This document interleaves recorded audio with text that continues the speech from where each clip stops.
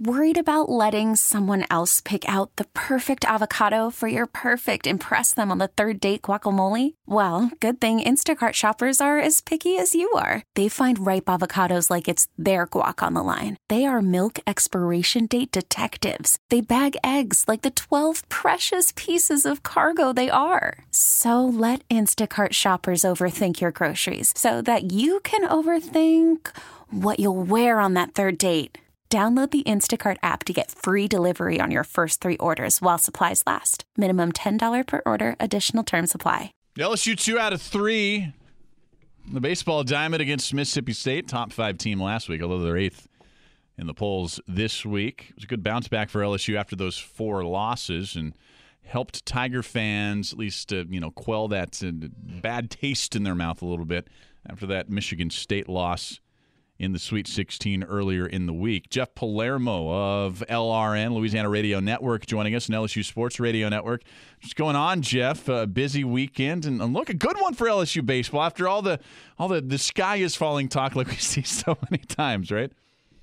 Yeah, and you would think LSU baseball fans are very loyal and they are very knowledgeable, but you would think after watching this program for the last 30 years that every team goes through their lulls, and that's what they had. They had a 4-game losing streak where in 2 of those games against Georgia, they battled right down to the end, and they only lost by a couple runs in those 2 games. And then, the McNeese game is really hard to explain. That was not pretty at all.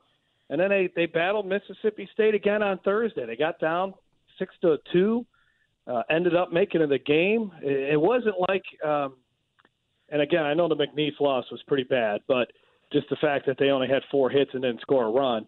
But it wasn't like when they were playing Georgia and Mississippi State, 2 teams ranked in the top 10, that they were getting crushed 8-1, 9-2, or anything like that. They were right in those games. And then Friday night, Antoine Duplantis, second pitch of the game, hits a sharp single right up the middle. Josh Smith hits a single. They got runners at first and third, and then with 2 outs, Chris Reed delivers a home run, and they end up scoring 3 runs in that inning. And the team just kind of took off from there. And it's the old adage in baseball. Sometimes it just takes one swing, and it gets the team right back in the direction that they should be going. And that's exactly what happened when Antoine Duplantis singled right up the middle on Friday night for his 300th career hit, by the way. And LSU baseball never looked back the next 2 nights. And look, I'm not a guy who watches LSU baseball and lives and dies with every pitch all season long. I watch almost every game, but I'm not Christian Garrick who's live tweeting every single pitch, right? But I have never felt this season, not once have I ever been concerned about this team, Jeff. Should I be? Well, it's not a perfect team. I will say that. I don't know if it's as good as the preseason number 1 ranking that they got. Not to say that by May or June that it's once again looking like the number 1 ranked team. I think there are some concerns. I mean, they right now third base and catcher are 2 positions where you got guys, and you got multiple guys hitting in those 2 positions, and you got guys hitting below 200. That's not going to cut it. They're going to have to figure out something there at second base and catcher.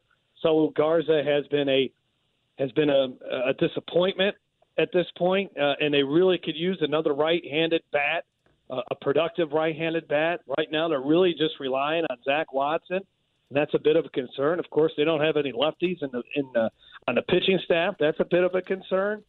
But I think what we've seen here, even during that 4-game losing streak, that this team has the pitching to compete with anybody. And look at what they did on Saturday and Sunday. And even after you get beyond the Zach Hess start on Thursday, what Trent Vittmeyer did against Mississippi State out of the bullpen on Thursday night, I mean, that was a team that had scored 53 runs in its last 3 games, and LSU's pitching really nullified them after they rocked around Zach Hess a little bit. So I think the pitching is good enough, Seth, to really make a strong run in Omaha.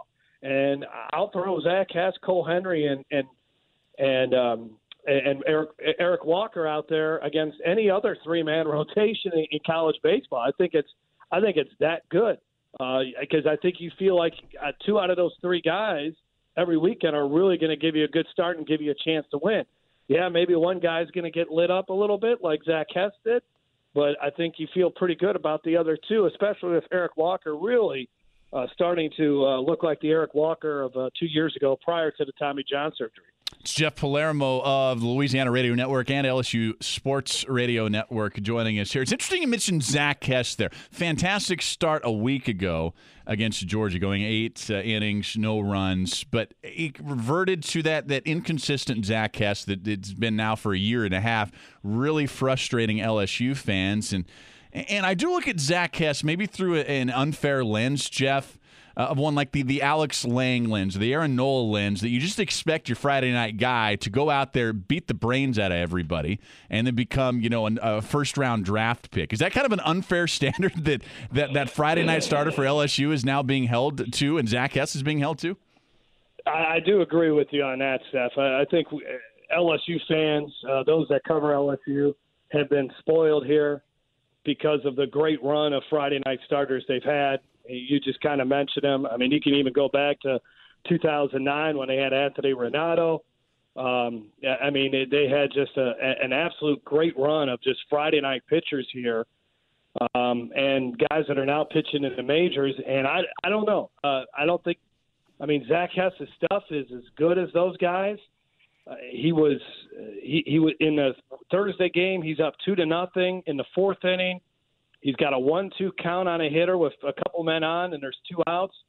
And he throws a fastball up and in, and the guy knocks it out of the park. I mean, if he makes one pitch there, who knows how that night goes. But the location wasn't where it needed to be, and the guy hit it out of the ballpark. So those are the things that happen. It is a little head-scratching. But the 2 starts before that were really good from Zach Hess. And I think if you could get 3 out of 4 starts, if 3 of them are really good, I think you'll live with that again, because you like what your options are with your game 2 starter and your game 3 starter. And there's other guys coming out of the bullpen that are pitching really well. I mean, to me, you look at this pitching staff, I think there's 6-7 guys that you can really depend on. I mean, the 3 starters, Vittmeyer, Matthew Beck, Devin Fontenot, and then hopefully Todd Peterson comes around a little bit, and it's kind of the Todd Peterson that we saw at the end of last year. That gives you 7 pitchers that I think you can really count on, that most times are going to go out there and really give you a great effort or a great outing. And that's probably a lot more than what other college teams can muster. I mean, look at Mississippi State this past weekend. They're number 2 ranked team in the country going into that series. They don't have a game 3 starter. They started their midweek starter against LSU. He only lasted 2 innings. So LSU certainly doesn't have that problem this season. No doubt. But they have a problem with the team that they're going to face. Very good one, and I guess it's like every single week here in SEC play. But Texas A&M leads the SEC West by a half game. Real big series here for the Tigers, Jeff. It is, and they're going to face a lot of left-handed pitchers here over the next couple of weeks. And to me, that could be a little concern because LSU is so left-handed dominant.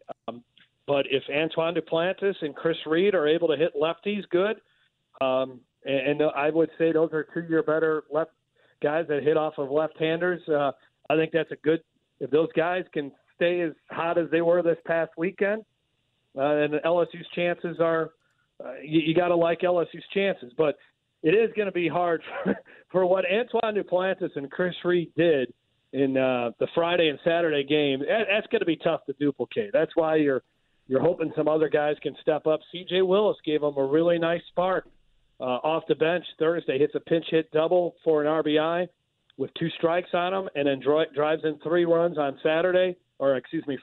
And then Saturday he had another good game where he drove in, I think, a couple runs and had a hit.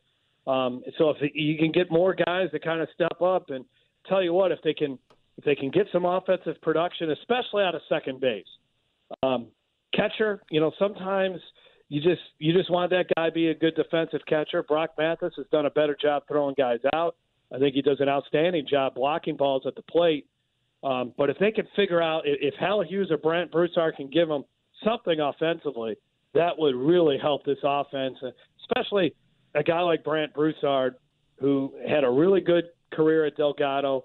High hopes for this kid. He was hitting the ball very well last year until he injures his thumb, and now he's struggling once again. But he can give you that speed, and he can play some defense for you. He can be that number 9 guy, kind of that second leadoff man, but he's got to get on base more often. If he can do that, I think that really sets this offense up to do some good things. Chatting with Jeff Palermo at Jeff Palermo LRN on Twitter. Give him a follow there.